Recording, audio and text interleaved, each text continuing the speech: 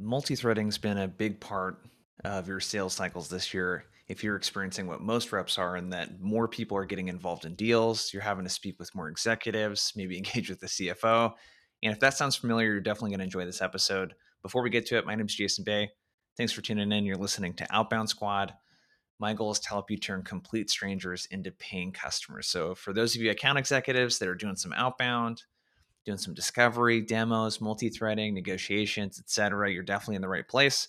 And if you're a BDR or SDR with aspirations to become an account executive, you're in the right place as well. So today's episode was a guest appearance I did on my friend Jeff Bajorik's podcast, Rethink the Way You Sell. Make sure to check it out, subscribe to it, all that kind of good stuff. And we dug into, a couple things. One is discovery. So a 3-part framework for how do we connect with business initiatives. They're important so we can attach our deal to something big. How do we quantify problems? This helps us sell the cost of inaction. That's what helps create urgency in a deal. And then that last part is lead. How do we lead the buyer through how to get a great outcome from our solution versus how to buy our solution, or worse, succumbing to the buyer's process. So we talk about that. And then the next thing we talk about is multi-threading. So if you've ever been stuck below the line or stuck with one point of contact and had someone shoot down the deal that really doesn't have any buying authority, you're definitely going to dig this one. So without further ado, let's get to the episode.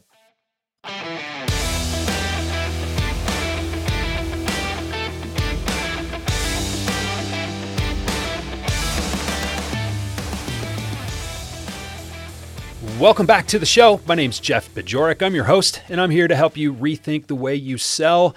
Last week, I introduced the concept of discovery. We're digging into your methods here about discovery, and I didn't want to go too deep into my methods because I knew that I was going to have a conversation with a great friend of mine today that was going to perhaps go in a slightly different direction, or at least just I didn't want to take anything away from this conversation by giving you anything last week other than my framework. So without any further ado, because he's waiting in the wings right now and probably laughing at me as I give this intro or record this intro, Jason Bay is with me. Jason, thank you so much for coming in and sharing your thoughts, your expertise, your wisdom with us. I think a lot of people know you for your prospecting advice.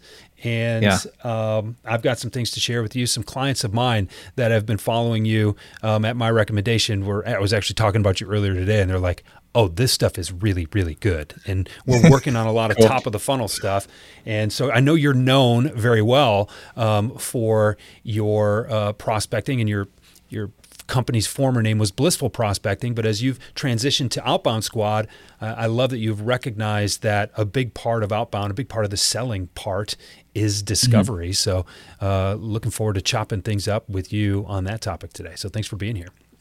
Yeah, I'm excited to be here. I think we've jammed on, maybe 10, a dozen podcasts between my podcast and your podcast by this time. So we're seasoned vets, at least at interviewing each other, dude. So let's not screw it up, right? Is that what you're getting at? Let's not screw it up, yeah. Well, okay, so why don't we start with this? I mean, I gave my thoughts on where I think a lot of reps go wrong on last week's episode, but where do you think most reps go wrong with discovery? What do you think is fundamentally incorrect about the approach that gets them going on the wrong path right from the word go? Yeah, there's a couple simple things. I think if we were to kind of zoom out a bit, what's the purpose of discovery? Really what we're trying to figure out is like, hey, does it make sense for both of us to spend a lot of time with each other? Really, that's what we're trying to figure out. And the big mistake that I see is a few things. One, the actual discovery conversation itself, especially if it happens over a phone call or a Zoom or Teams call, it's usually pretty short. It's 30 to 60 minutes, let's call it. And most of them end up being 30 minutes, especially if it was something that you sourced through your own outbound efforts. Yeah. Getting someone to spend an hour on the phone with you after you call them on a cold call, probably not going to happen. So we have to be really efficient with that time. I think mistake number one that I see is going into a call without knowing what you want the outcome of that call to be. So the outcome is not schedule a demo if you're selling software, or get into some sort of scoping call if you're selling professional services. That's not the outcome that the buyer wants. And you have to think about, what are the things that will progress this deal, both from a buying and a selling standpoint? Mm-hmm. So first things first, what you want to do is just reverse engineer how your best deals come together. And if you're new at your sales team, that's the account executive or sales rep or whoever it is. Who are the top 3 people? And how do they sell? And how does a typical sales motion come together? But lack of not only preparation, but knowing, hey, what is the ideal next step?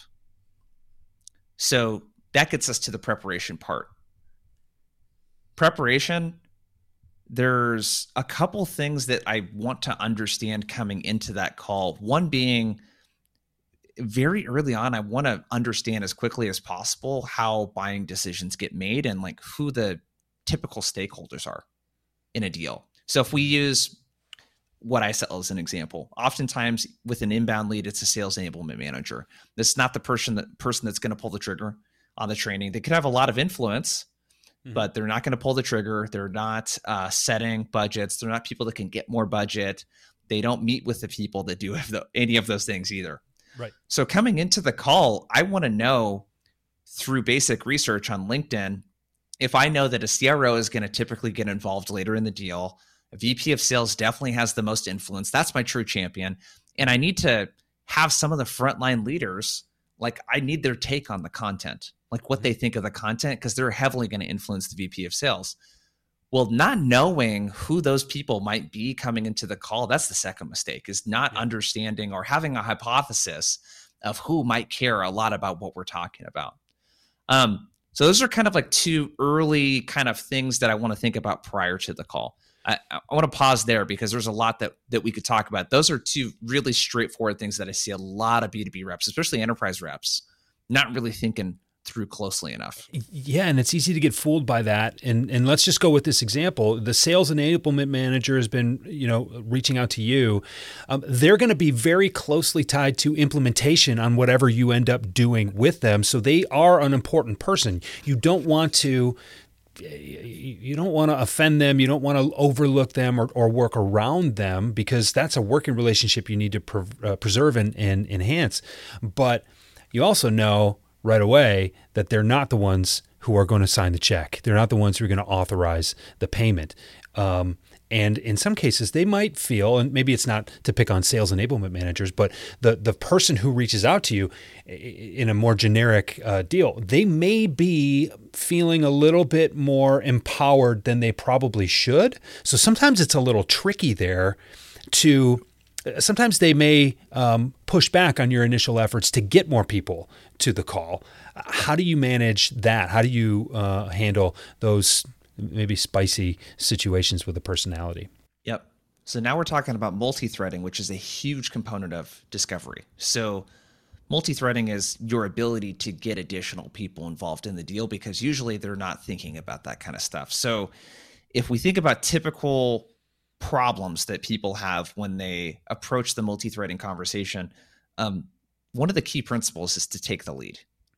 Mm-hmm. So you want to come in with a perspective based on how your best buyers get really good outcomes from your solution. That would be number 2, is don't multi-thread to sell your solution, sell the outcome. So I'll give you a really practical example of what that sounds like. So I was working a deal. It's about a $150K deal, which is a big training engagement for my services.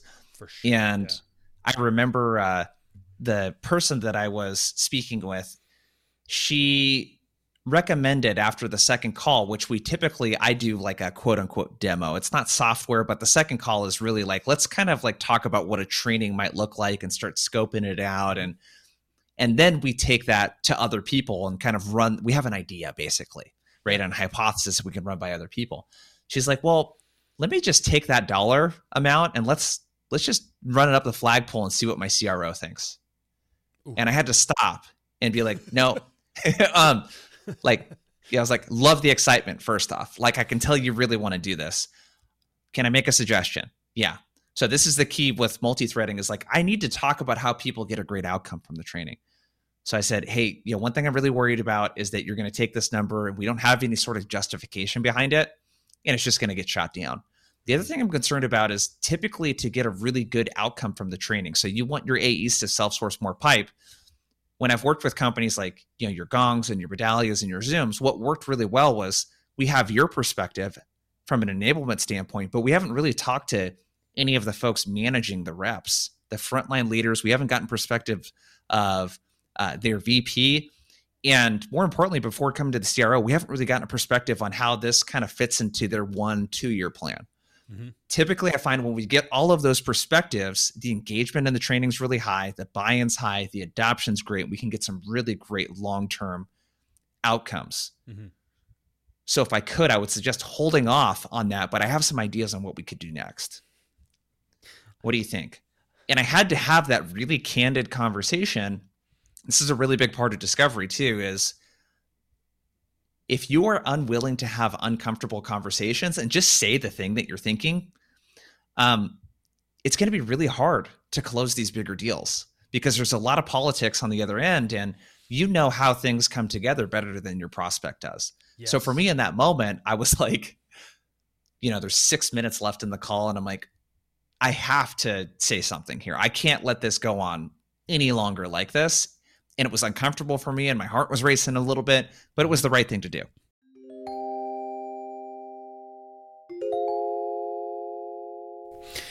I've been telling people for years that that voice in the back of your head will never lead you astray. And when there's something that needs to be covered and you just don't want to cover it because you're afraid to ask the question, that's where you let yourself down, which leads to you letting your prospects down. You're letting their company down. You're letting their customers down because you're not in a position where you're able to help them the way you can. And that's just such a vital aspect of selling, is paying attention to those feelings when you know something, but you can't get yourself to do it. But I want to go back to the point where you said, hold on, let's paint a bigger picture here. Because for people, the person who's calling you, or maybe the person that you reached, the context for your conversation is typically about the deal. It's about the transaction. They're thinking about how they can justify giving you the money you're asking for in return for the service that you're offering. You need to, as the seller, help your prospect step back and see the bigger picture. And you need to do that for a couple of reasons. One, it has a huge impact on the success of the project. And first and foremost, we need to make sure that our customers get what they need out of this deal. But secondly, there is an element of leadership there and expertise that puts you on a higher plane than anybody else that's trying to sell them this stuff, because they're not going to do this. They're going to focus on the transaction because their reps are going to get happy ears and think, oh, I've got a $150,000 engagement here. A real pro, which is how you're talking, of course you are a real pro, you're thinking, okay, yeah, $150,000. Yeah, but what's nicer than cashing the check is making sure that the company or my client gets exactly what they need and then some out of that investment. Because if they don't get that part, I'm only going to cash one check. I want to do this again. I want a customer for life, not a customer for the end of the quarter. And so when you step back and show your customer a bigger picture, they will, one, appreciate that. And two, it will change the dynamics with how this deal gets done. That's how you sell bigger deals. Because you're right. Yep. The VP of sales gets $150,000 and they're like, no. We can hire a trainer to do whatever this guy's going to do. And maybe they're not doing it even half as well, but we can get it for a third of the price. And now we're in. We can't make this about finances right away, let alone a single concept right away. And that's just, I want to make sure that listeners or viewers, if you're watching us on YouTube, or even on the video feed on Spotify, if you haven't checked that yet, little plug for the other feed on the show here, Jay. But if you're listening to that, if you're paying attention to this, you've got to look for opportunities where you can broaden the scope, if not necessarily of the deal, at least broaden the scope of how you're looking at the deal. Yep. And bonus points, if I forgot to mention this part, if you can do that through a customer story. So what I mentioned was, because we have our, one of our bigger customers, Medallia, it was, hey, can I tell you about how this kind of came together with them and how we're able to get good results? And I kind of walk through the process that we went through. But get them to think past the sale. buyers don't participate in a buying process or a sales motion from your viewpoint. They don't do that to buy your thing. Like, they want to get the outcome from your thing. Mm-hmm. They want to get the outcome from your solution. So get them to think about the outcome and how to drive it. The McKinsey's got a really good stat. It's something close to 7 out of 10 change management initiatives fail. So I want you to think of multi-threading as a way to de-risk the purchase for the buyer. Because 7 out of 10 times when they buy large things, it fails. It doesn't work, doesn't deliver on it. So you want to de-risk. Might have gotten that one from Jen Allen, to give her a little credit. But yeah, I want to multi-thread to de-risk the deal and to get a better outcome. Every time that I have the multi-threading conversation and I'm like, hey, we've worked with companies like X, Y, and Z and gotten this outcome. Do you mind if I share a little bit more about how they were able to do that? The answer is always yes. Mm-hmm. Cool. And then I just walk through, here are the parties that we need involved. Another pro tip: when you're having that conversation, and you want to have it early, in the very first call that you meet someone, you want to start talking about this stuff. I want to have done the research beforehand so I can ask for people by name. And I'm just going to refer to them by first name. So if Katie's your CRO, I'm going to be like, hey, and then, not that now is the best time to do this, but at some point we're going to want to get Katie's perspective. She's going to want to know how this fits in long-term to her 1-2-year plans. I know you guys are expanding into more countries, selling more products, that sort of stuff. And then at some point we're going to get so-and-so's perspective, because as a frontline leader working with the reps every day, they're going to have a really good idea of like what the reps are actually doing and how it's working and what they'll be receptive to, and being able to get buy-in there. So being able to talk about that, the principle there is it's easier to correct than to educate. So show your prospect you did some work, and invite them to correct you. Educating you from scratch is a lot of effort. And that's what people do to rookie salespeople, right? They need to be educated. So be the vet, come in with a perspective, come in with some ideas, always know what you want the next step to be so that you can recommend it. But I'm a really big fan of discovery. You got to make recommendations. Mm-hmm. What you just illustrated there, and making that data subscription, whether it's ZoomInfo or Apollo or whoever it is, but you're making that subscription work for you. Contrast what you just talked about, coming with the information, knowing who the likely other parties are to get involved, and knowing who they are so that you can be on that plane with your prospect, versus what most rookie sales reps would do is they would use this call as a fact-finding mission to say, well, who else would be involved? Oh, is Katie, who's your CEO? Oh, you have a CRO? Oh, and her name's Katie? Oh, okay. And who all these other, mid-level managers or frontline managers are. You're spending time in that call learning stuff you could learn on your own. And there's a difference between not just how you use your time, but how you are perceived during that time. Do you want to be perceived as an expert, as someone who is a force to be reckoned with, or are you just a sales rep trying to do your job? Think about that difference. The other thing there too that is really important is when you ask a decision maker who the other people might be, or when you ask someone who thinks they're a decision maker who the other decision makers might be, it sounds like you're devaluing their role in the buying process.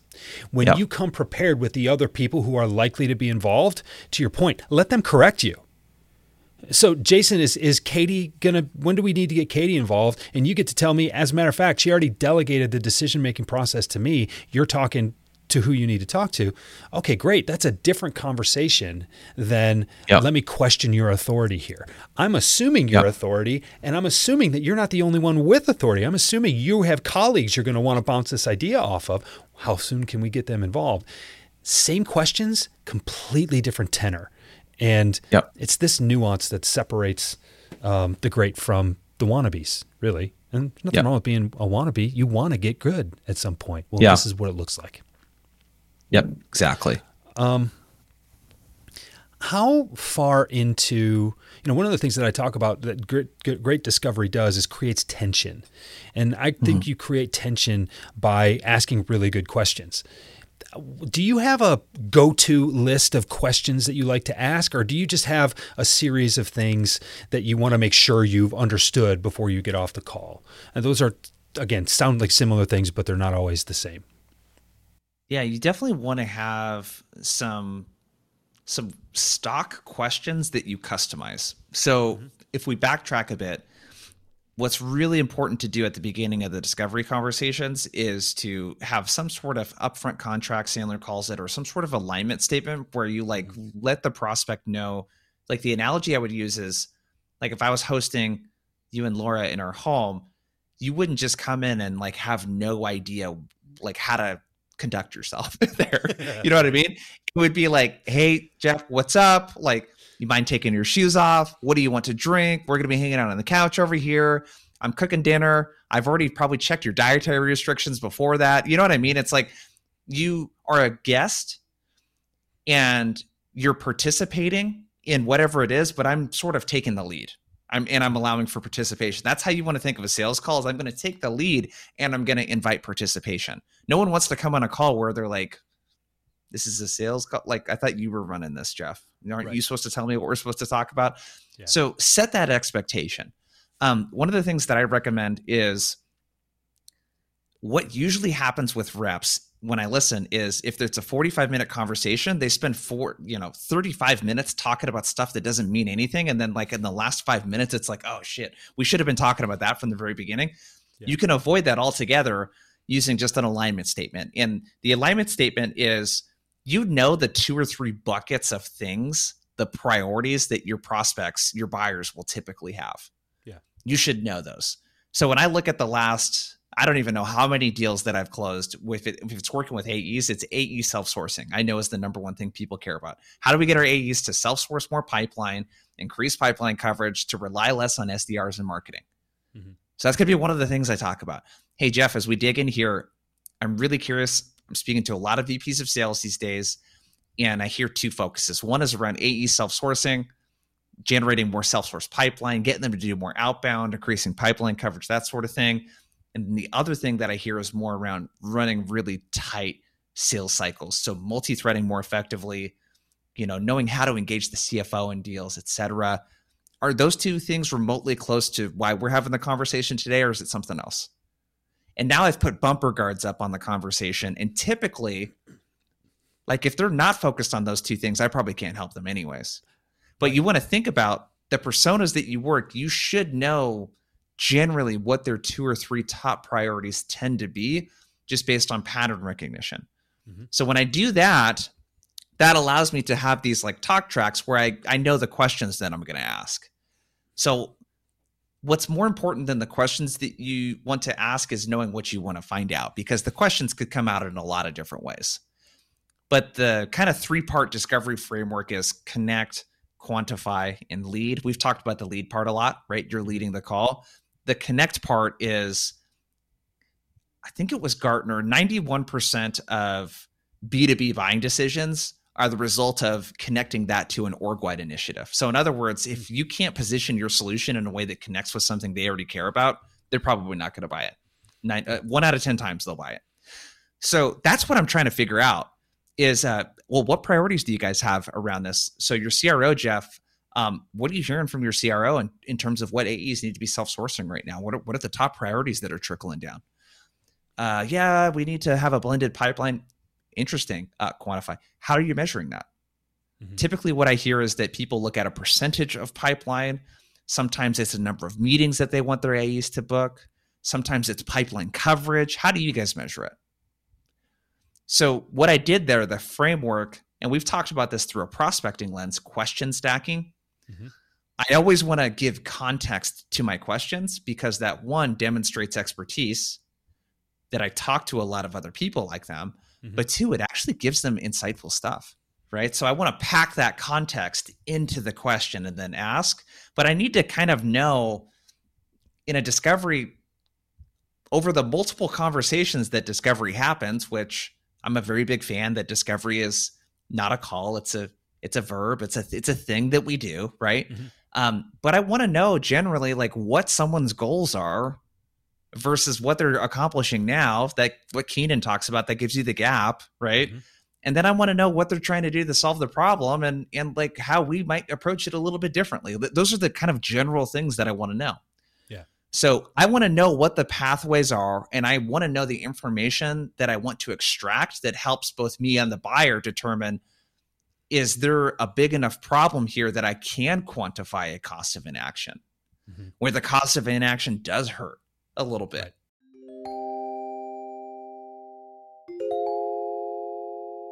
Right. It's interesting when you said, put guardrails up. It's like, and if I can't help them with one of those two things, I probably can't help them. Like, it's so important to know. I mean, look, in an outbound motion, you get to pick the people you believe you can help. You have some reasonable suspicion that you can help based on people you've helped in the past. And if you don't have that, you have a marketing problem, not a sales problem. You have a marketing problem that is actually very difficult to overcome with sales. So you got to get that part figured out. But it's funny when you can put yourself in that alignment, when you know that you've got a solution that helps people or companies in these markets, the things you need to learn, they come about pretty quickly. This doesn't have to be more complicated than it is. Discovery can go quickly if you're aligned. But it's still like what you mentioned right off the top. You said most discovery doesn't last long enough. Do you think people are in a hurry to get through it, or do you think that they just don't quite know what to do with it, and so it doesn't take very long? It doesn't take very long to fail, really. Yeah. I think what's a little tough right now is that, Gartner's got another stat. I want to say 70%, we'll call it 7 out of 10 buyers would prefer a repless buying experience. So that's pretty scary when you hear stuff like that. And it's basically what they're saying is that, what I believe that they're saying, based on firsthand experience of doing this and watching it a lot, is that they're tired of that style of discovery where they just get peppered with questions and they don't learn anything, where it's like, dude, I could have just put this on a form or something, man. Like, why are we talking right now? So that's like, buyers are getting really burnt out. So where I'm going with that is that they expect to get a lot more early on.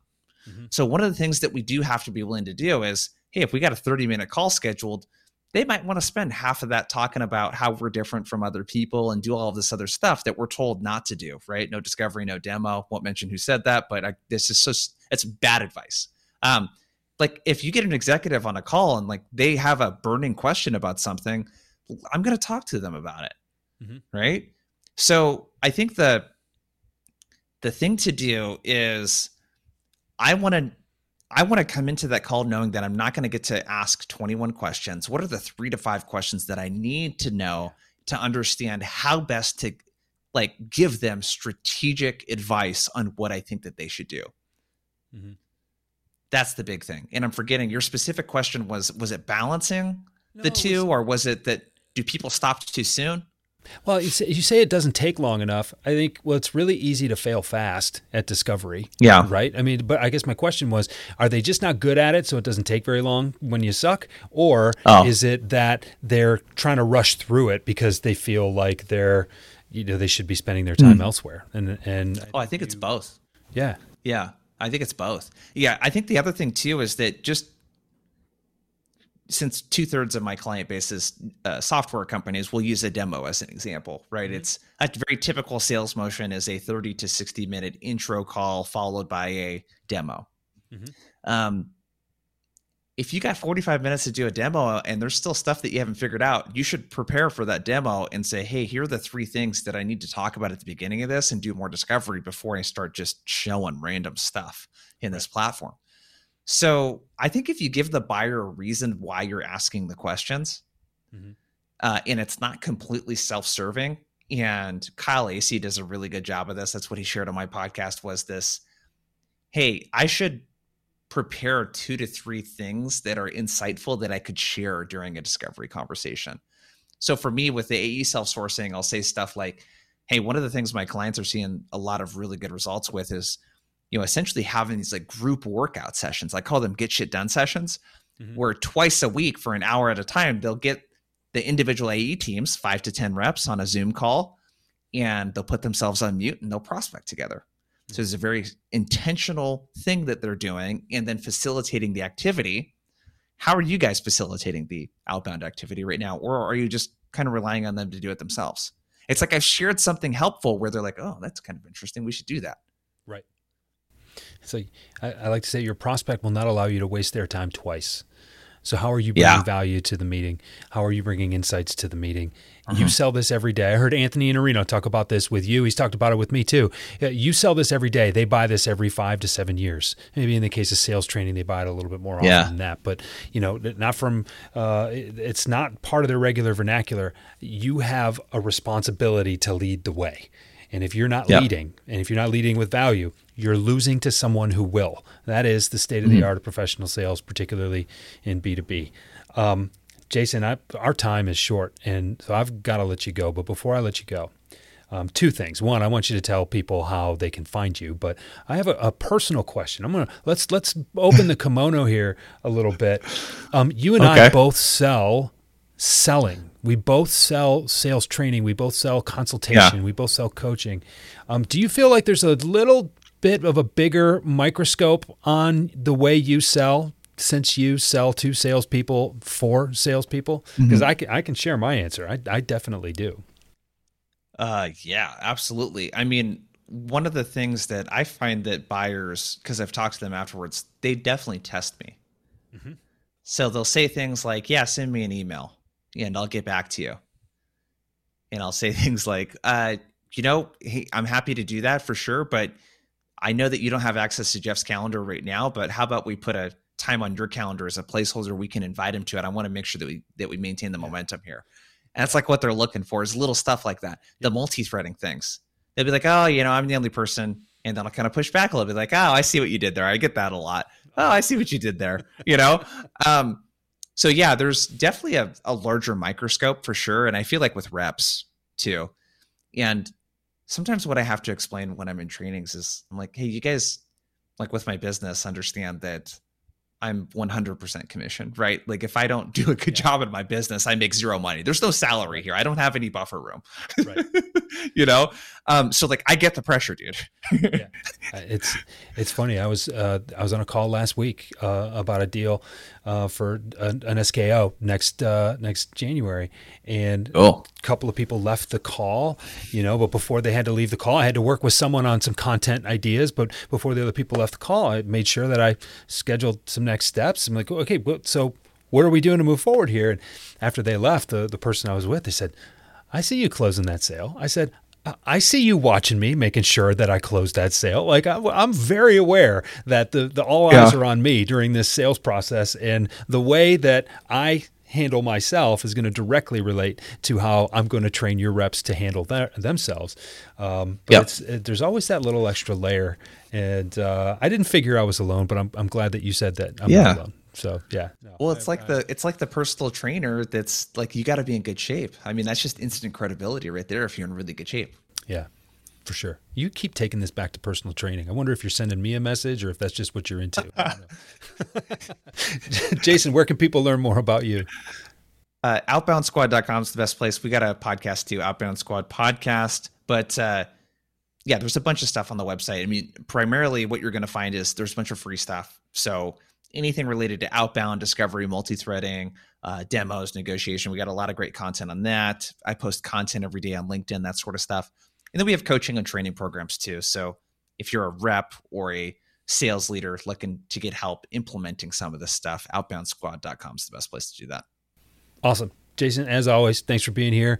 I learned something today. I hope everybody listening learned something today. And I always get better after I'm done talking to you. This is great. So thanks again. Yeah, thanks for having me, man.